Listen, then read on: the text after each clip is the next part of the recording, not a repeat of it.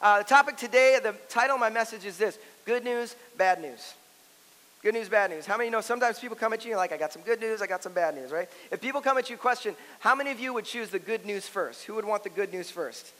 Some of you want. How many want the bad news first and end with the good? Exactly. That's how I am. Okay, good. I'm not the only one. Like, give me the bad news first. I'll get to the good news, right?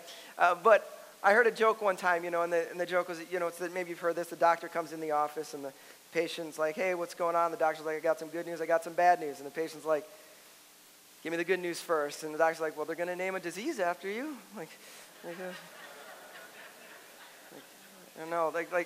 Sometimes good news is only because of the bad news. It's like this past Thursday. Hunter had a really, really hard day. He was broken down. And the good news was it's because the Packers lost. So that was a good news. All right. Cheap shots. Okay. All right. Good news, bad news. Here's the deal. Sometimes the good news only comes because of the bad news. And that is true of the gospel. Okay. Part of the reason why the gospel is so good is because of the bad news. It's actually the bad news that is so bad that makes the good news so good. And this is what we're going to look at this morning. We're going to dig into a little bit, all right? And so my prayer this morning is that God would help reveal this news for us, that it would transform us, that it would change us. Because if we can have the right perspective, I believe it actually will change the way we live, all right? If you got your Bibles, turn with me to 1 Timothy chapter 1. 1 Timothy chapter 1. As always, if you don't have a Bible, you can always borrow one from one of the tables in the back. If you don't own a Bible, that's our gift to you. Pick it up, take it on your way out the door today. We want you to have a Bible. I think it's really important, all right? Would you stand with me, though, as we're going to read our text here this morning. 1 Timothy chapter 1, beginning in verse number 12. Again, there's nothing sacred about standing. It's just our tradition, a way to honor and reverence God's word together, all right? So it says, verse 12, I thank Christ Jesus, our Lord, if you were here last week, Christ Jesus, our Lord, who has given me strength, that he considered me trustworthy, appointing me to his service. Even though I was once a blasphemer and a persecutor and a violent man, I was shown mercy because I acted in ignorance and unbelief. The grace of our Lord was poured out on me abundantly, along with the faith and love that are in Christ Jesus. Here's a trustworthy saying that deserves full acceptance. Christ Jesus came into the world to save sinners, of whom I am the worst. But for that very reason, I was shown mercy, so that in me, the worst of sinners, Christ Jesus might display his immense patience as an example for those who would believe in him and receive eternal life. Now, to the King, eternal, immortal, invisible, the only God, be honor and glory forever and ever. Amen. Let's pray together. Before we pray out, I actually want you to do something today because I think this is a heart message. So I'm going to ask you to do something. Would you just place your hands over your hearts? And I want us to pray over our hearts before we start today, God. God, we thank you so much that you want to speak to us.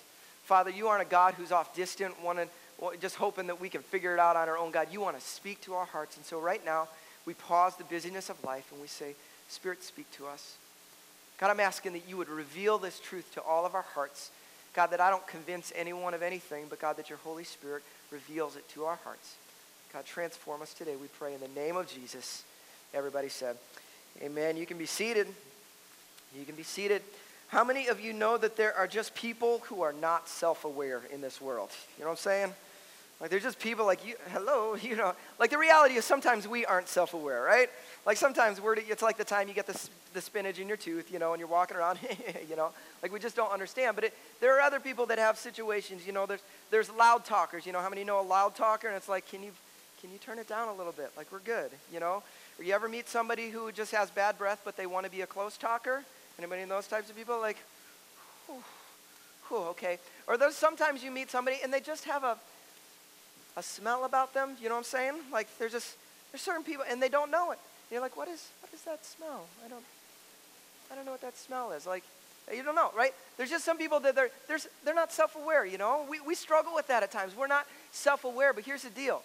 Paul is completely self-aware, okay?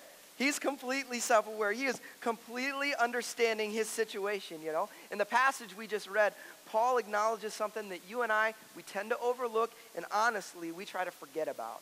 and it's the reality that he is a sinner.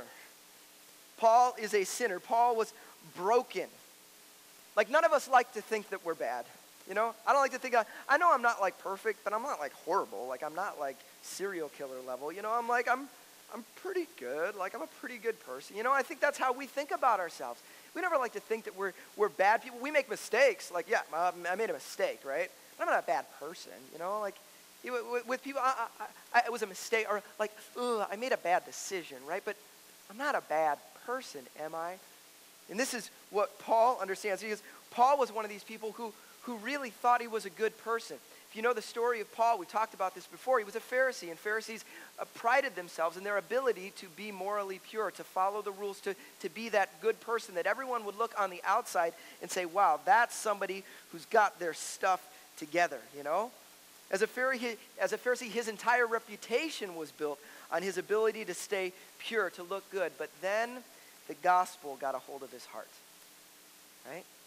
The gospel got a hold of his heart, and in the gospel, Paul recognized something. He recognized that there is no good news without some bad news.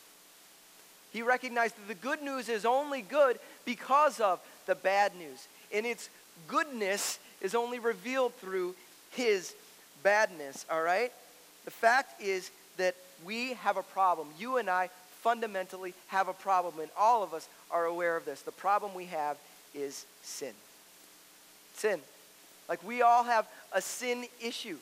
Like, we don't understand it, we don't get it, but we all have a sin issue. It's not something we necessarily want to talk about. I get it, we don't want to talk about it, but I think it's really important. So here's what I want you to do. I would like you to turn to your neighbor real quick. I want you to tell them, what is the worst sin you've ever committed? I'm just joking, guys. We're not going to do that. That's a horrible idea. We would never do that. Some of you were freaking out right there. You're like, they don't know. Like, okay, we're not going to do that. Okay. All right. I have ideas in my mind, and sometimes I wonder, is this going to go over well? That went over really well right there. That was good. I enjoyed that. Okay. All right. Well, we all have a sin issue, but here's the deal. If we don't understand sin, then we don't have a need for a Savior. Like, if we don't really grasp the depth of our sin, there is no need for a Savior. We don't need a Savior, and we don't think this world needs a Savior if we don't understand sin, all right? Now, the Bible defines sin in several different ways. It defines it predominantly as missing the mark. That's one of the ways that we define sin. Another way is just breaking law, breaking rule, trespassing in some way. Or it's just simply evil or immorality. Those are all different words and meanings behind this. But sin is ultimately saying this. It's saying this to God: I'm going to do things my way. I'm going to do things my way, right? That's what it is. We all got kids. You've seen kids, or you talk to a little 2-year-old, a 3-year-old, right? And like, I want to do it my way. I'm like, okay, fine, right? Some of you have seen pictures of my sweet little girl. How many have seen my little girl? Okay, my wife posts a picture just about every day of my sweet little girl. She's so pretty and she's so cute. She's got all the little cute outfits, all those kind of things. But there is a teenager forming inside of my child right now. Okay? She seems so quiet and calm, but this no, okay, right. All right, but it's more than just saying, I want to do things my way. See, it's a deeper level. It's saying, God, I don't trust you. I don't trust that you have my best interests in mind. And it's humanity. It's us as a whole saying, God, we don't trust that you have our best interests in mind, and so I'm going to do things my way. I'm going to go my direction, what I think is right. You see, this is how sin began all the way back in Genesis. We're familiar with the story, right? You've heard the story before. God creates the heavens and the earth, right? He creates humanity, and he creates perfect and whole and pure in every way, and there's this sense of just wholeness and just absolute purity there, right? And then sin enters when? When Adam stops trusting God. When he does say, God, I know what you said. I know that's what you said, but I don't really think that's what's best for me. I think I know better. I'm going to do things my way, right? And in that moment, sin enters the world, and we have been dealing with this ever since. Humanity has been struggling with this idea of sin. You know it. You deal with it in your own life. We wrestle with this idea of sin, this pull against. We know what God says, but we tend to do things our way. We want to go our own direction. You feel it, like all of us do. And if you try to ignore it, you're ignoring one of the most fundamental things that we wrestle with in this world is this tendency toward pulling toward our own direction. The bad news, though, isn't just sin. The bad news is what sin produces. And that's what we're going to lean into this morning a little bit. We're going to look at this story of creation, and we're going to understand that sin creates some problems for us. It creates some issues that we cannot deal with on our own, all right? If you got your notes, I want you to follow along. There might be a few things you want to write down today. Go on the back side of your notes, but point number one is this. The first thing sin does is sin separates. Sin separates. We know this with Adam and Eve. Adam and Eve, they are in the garden. They are in perfect fellowship with God, perfect union with God, the desired relationship. Remember we said in week 1 of this series, what are the major themes of the Bible? What? God with us. That's the goal. Communion with God, to be with him. And sin immediately separates that. They are put out of God's presence. They are separated from God. Sin separates. It's just what it does. Often we miss why sin is a big deal. Why is it, why is it a big deal? Is it because we did something bad? Is it because we broke God's rule? Are those the reasons? Now that's what we do, absolutely. But the why is so much deeper. At its core, sin separates us. That's what it is. We don't want to think about the rule as much as we want to think about what is sin producing. It's separating us from God. Some of you may need to write this down. And it's this simple quote that sin isn't rule breaking as much as it's relationship breaking. Sin isn't, it is rule breaking, but it's far more relationship breaking. I want you to think about it with me and my wife for a second, right? In the Linz household, between Amber and I, we could have a rule. And we do have a rule. Don't lie to each other, okay? That's a pretty good rule in a marriage, right? But how many know if I break that rule, the relationship is more broken than the rule? You know what I'm saying? The relationship is what challenged, right? Like, sure, I broke a rule. Oh, darn, I broke a rule. No, what's broken is our relationship now. There is a separation that's taken place. And this is what sin produces in our lives. We don't want to think about it. We like, oh, it's no big deal as long as I can just try and avoid certain things. But no. When we are in sin, we are creating this separation. That's what sin produces in our life, this separation that we can't overcome, right? Isaiah chapter 59 says this. He says, your iniquities have separated you from God. This is what it does. It produces this separation that we can't overcome. Sin separates us from God, okay? Let's look at number 2, though. What else does sin do? Sin does this. It corrodes. Sin corrodes. How many of you remember your first car, your very first car? How many of you remember what your car is? Did anybody have a cool first car? Anybody? No, a couple of you did. How many had a junky first car? Anybody? That was me, right here. Right there. This guy, I had the sweetest car. It was a 1988 Dodge Grand Caravan. It's pretty sweet. I got a picture of the Dodge Grand Caravan. This wasn't mine. I found this was a brand new version. See, mine was way better than this. See, mine was a gray like this, and I nicknamed it the Silver Bullet.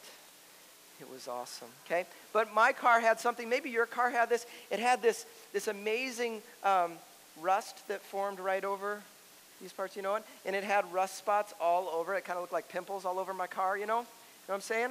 This is what my car looked like, okay? Now, the rust, you know what rust does. Rust corrodes. Like, there's certain things in life that erode, that tear away things, but rust is different. Rust actually destroys the very fabric of what it is. Like, it's destroying the metal. It's eating it apart, right? See, that's what sin does.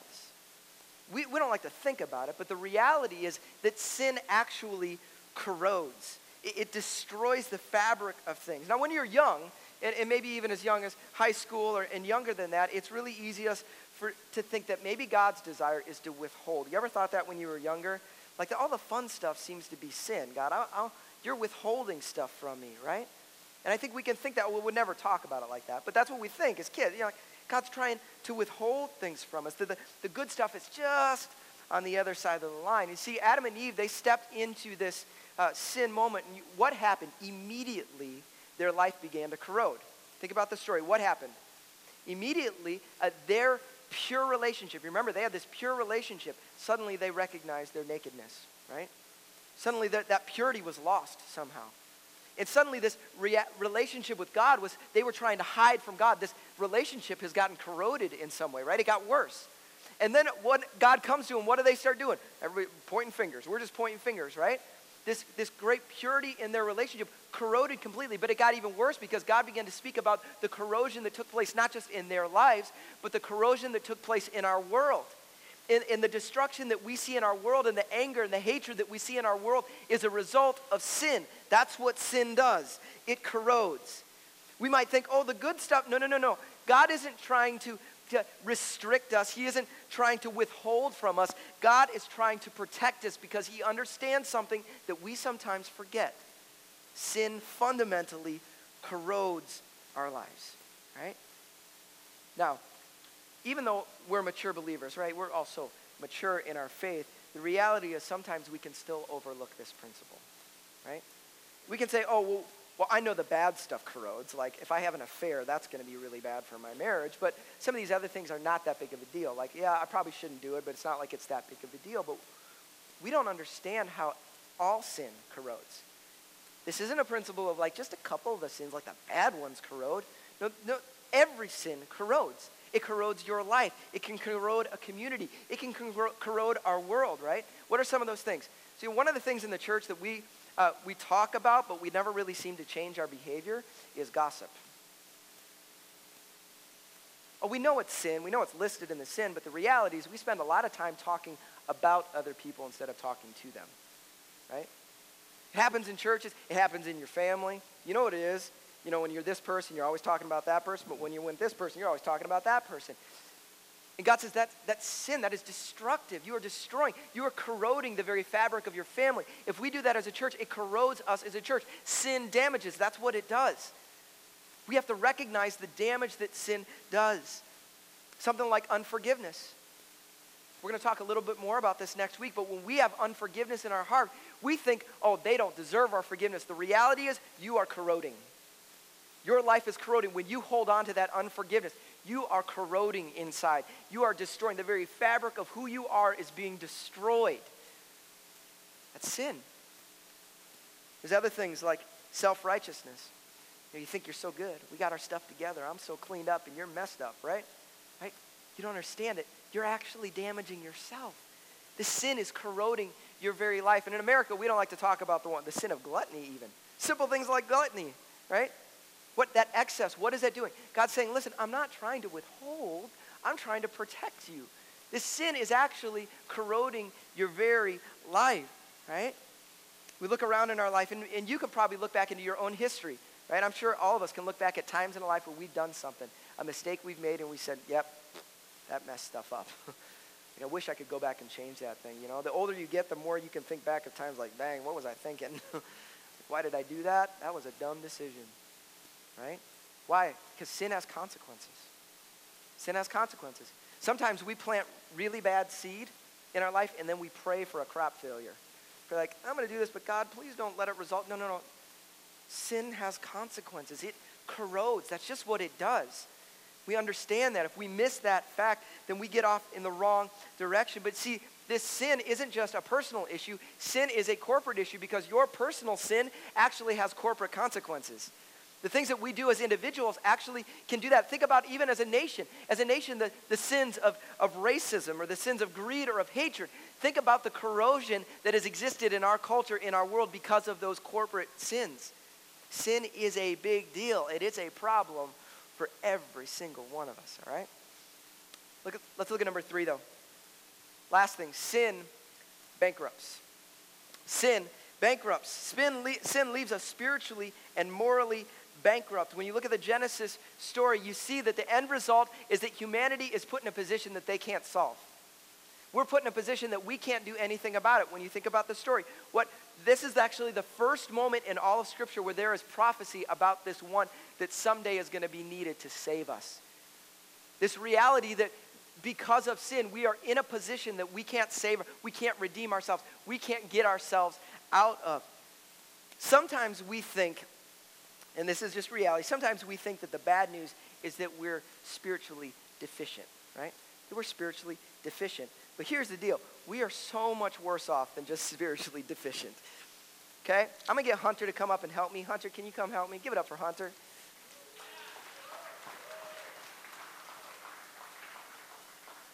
Hunter's going to hold a dartboard. Look at it. He's going to be my Vanna White. I hope I don't miss.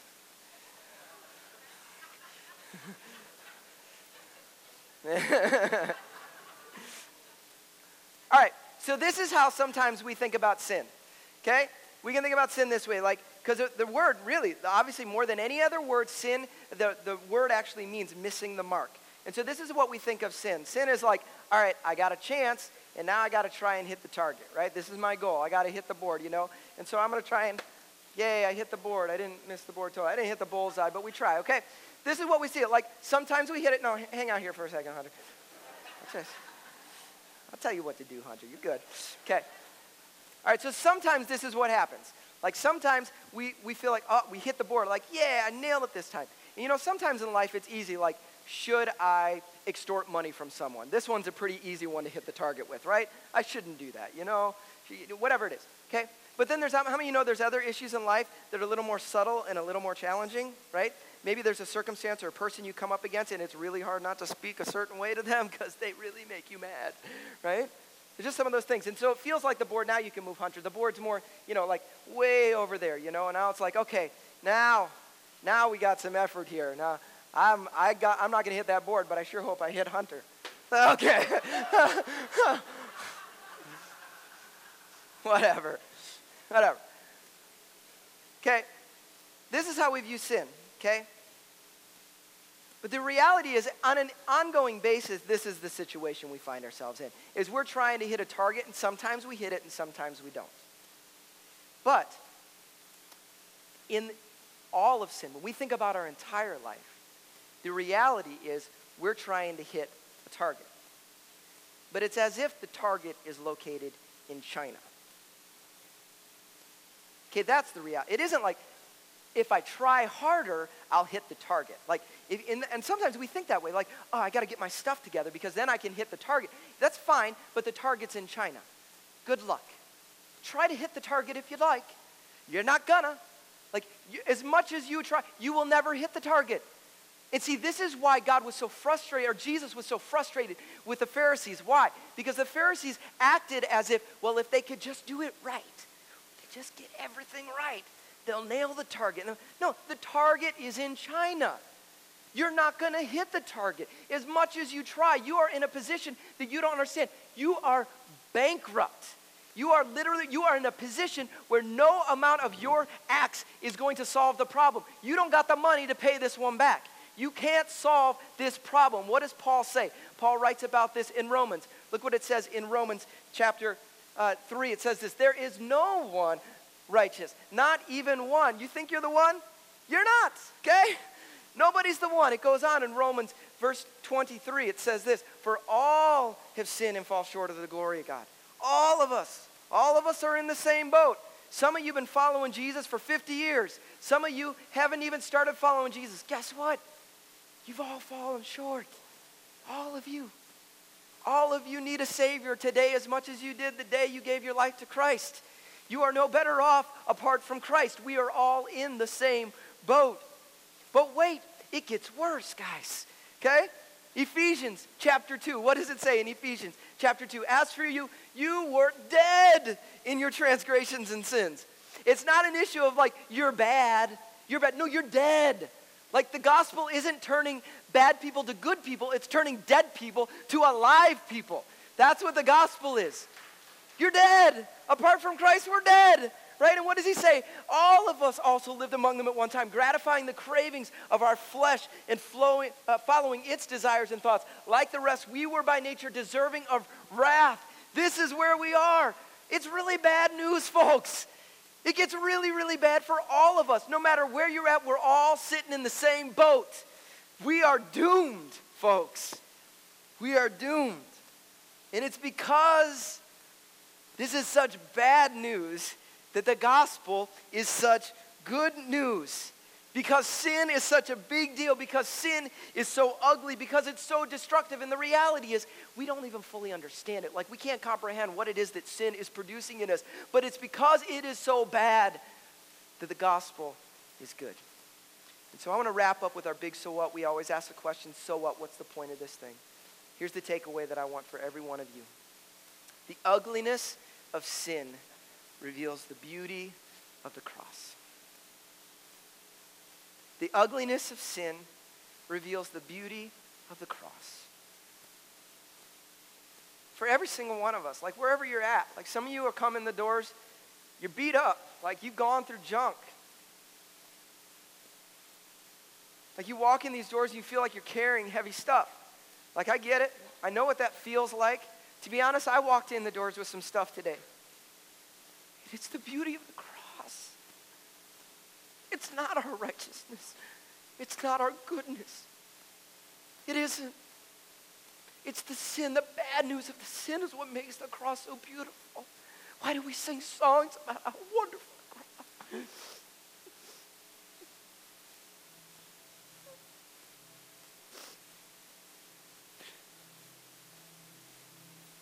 We need the cross. The cross of Christ. You know, we wear the cross as jewelry. We wear it as jewelry. We wear these nice little pretty things, but that's not what the cross was. The cross wasn't a pretty piece of jewelry. The cross was an instrument of death, torture, and humiliation. That's what the cross was. It was meant to degrade. That was its job. It was used by evil men to assert their power through dominance. The cross was the embodiment of mankind's sin in all of its ugly horror. That evil men would come to the point of degrading another human being, nailing him to a cross and letting him just suffocate to death. That's what a cross is. And then Jesus comes. And what does Jesus do?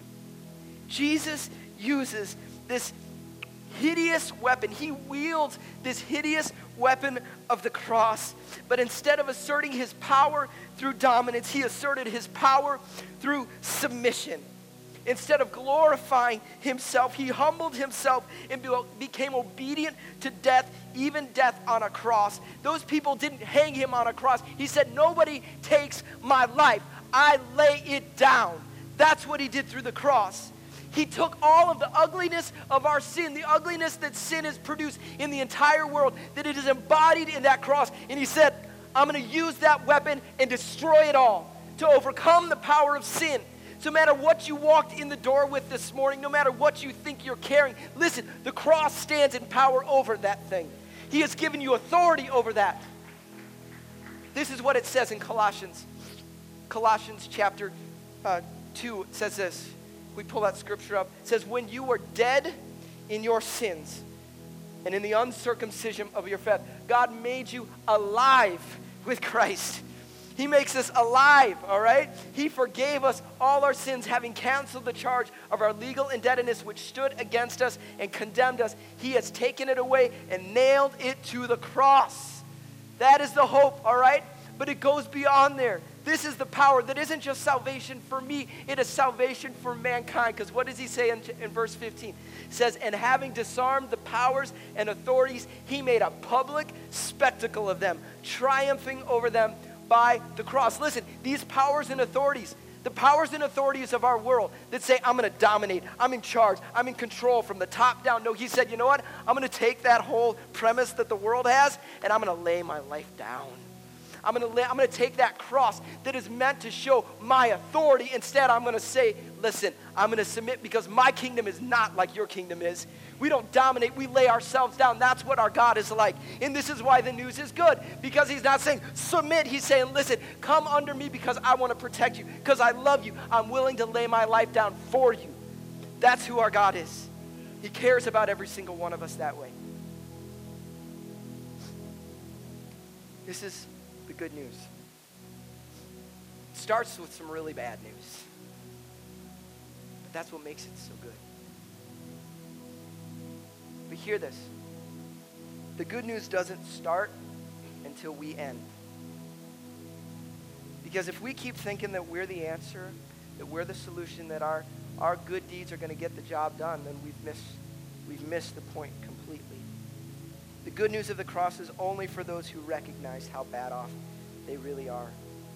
You see, this is what Paul understood. He had lived his whole life trying to be that person, to tidy, and he realized, no, that's not where my hope is. Hope is in Christ. When Jesus talked about this, I mentioned this scripture a couple of weeks ago, but I didn't dig into it fully. In Matthew chapter 5, Jesus begins talking about the kingdom of God, and what does the kingdom look like? He said the kingdom is for people like this. Matthew says this, blessed are the poor in spirit, for theirs is the kingdom of heaven. Blessed are the poor, and I talked about this a couple weeks ago, that poor in spirit means you recognize your need, but I want to read to you something. This word poor there's a lot more in that word than we recognize. The original Greek, here's a description of this specific use of the word poor. It means this, that being so poor and so destitute and so unskilled, your poverty is so deep and you are so unable that all you can do is beg. You don't have the capability to work, you don't have the skill to work, so you're totally dependent on the gifts of others. Everything comes to you from an outside source. You have no resource, no talent, no skill, no craft, no trade, nothing. Typically, in the ancient world, it would so humiliate a man to be a beggar that he would crouch, cover his face with a garment, and holding out his hand, ashamed to let even the giver know his identity. That's the word Jesus uses for poor. See, what does it mean? The kingdom of God, the hope of the gospel, is for us when we get to the point where we recognize we need a Savior. We are not our solution. That we need someone to come and rescue us from this poor state that we are in, as Paul writes. But here's the deal. We can do that initially. Some of us have done that at some point in our life. But if we're not careful, as followers of Christ, I don't know, maybe it's 2 years down the road, 5 years, 10 years, 20 years, 50 years, I don't know. Somewhere along the lines, we can forget about our need. We can begin to think that it's our righteous acts, that we're not like those poor sinners over there. Like we're not those people, no. But for the grace of God, we are all lost and broken people. He is our only hope. There is no place for arrogance. There is no place for self-righteousness. There is no place for spiritual superiority in the kingdom of God. There is only one person invited into the kingdom of God, and it's those who are grateful and humble hearts who respond to Jesus by laying themselves down in total surrender. That's the only place that we have. That we would look and say, God, I desperately need you. I'm grateful for what you have done in my heart. My prayer for us as a church is that what we look like. That's what we look like. That when somebody walks in these doors, we would never look at them and say, oof, man, they're so far gone. We would never walk down. You know people like that. You look at their lives and you see the situation that they're in and you say, oh man, it's going to take a big work for them to get saved. Guess what? It took a big work for you to get saved. Just be real. It took a big work. It's going to take a big work for you too. It takes a big work for all of us because we're all in the same boat. Maybe we have hearts of humility to say, God, thank you. Thank you. Would it well up in gratefulness to what he's done for us? The ugliness of sin reveals the beauty of the cross. Would you pray with me?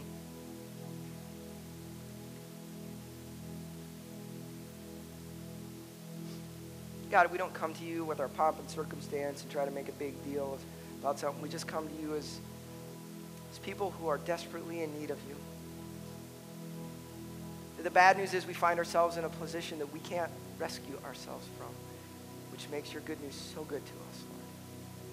That humanity finds itself in a place that they cannot rescue themselves out of, but the good news is you have come to establish your kingdom, to assert your authority, to rescue us from the pain of darkness, the pain of sin in this world. We thank you for that, Lord. God, I pray that you would help every single one of us, that we would not treat sin casually, that we would treat it lightly, but we would recognize the destructive nature of sin in our lives, that it isn't a matter of trying to avoid some bad things because we don't want to make you mad, but instead we want to live in the fullness of what you have made available to us, that we would live free of sin, that is there to separate and to corrode and to leave us bankrupt. Instead, we would pursue relationship with you to know you more and more and more, God. And God, I pray that you would forgive us for the times in any of us, if we've ever gotten to a place of arrogance, of thinking that we have the strength, that we have the ability, that it's all on us. Instead, God, I pray that we would have hearts that are utterly dependent on you, God, trusting in your grace.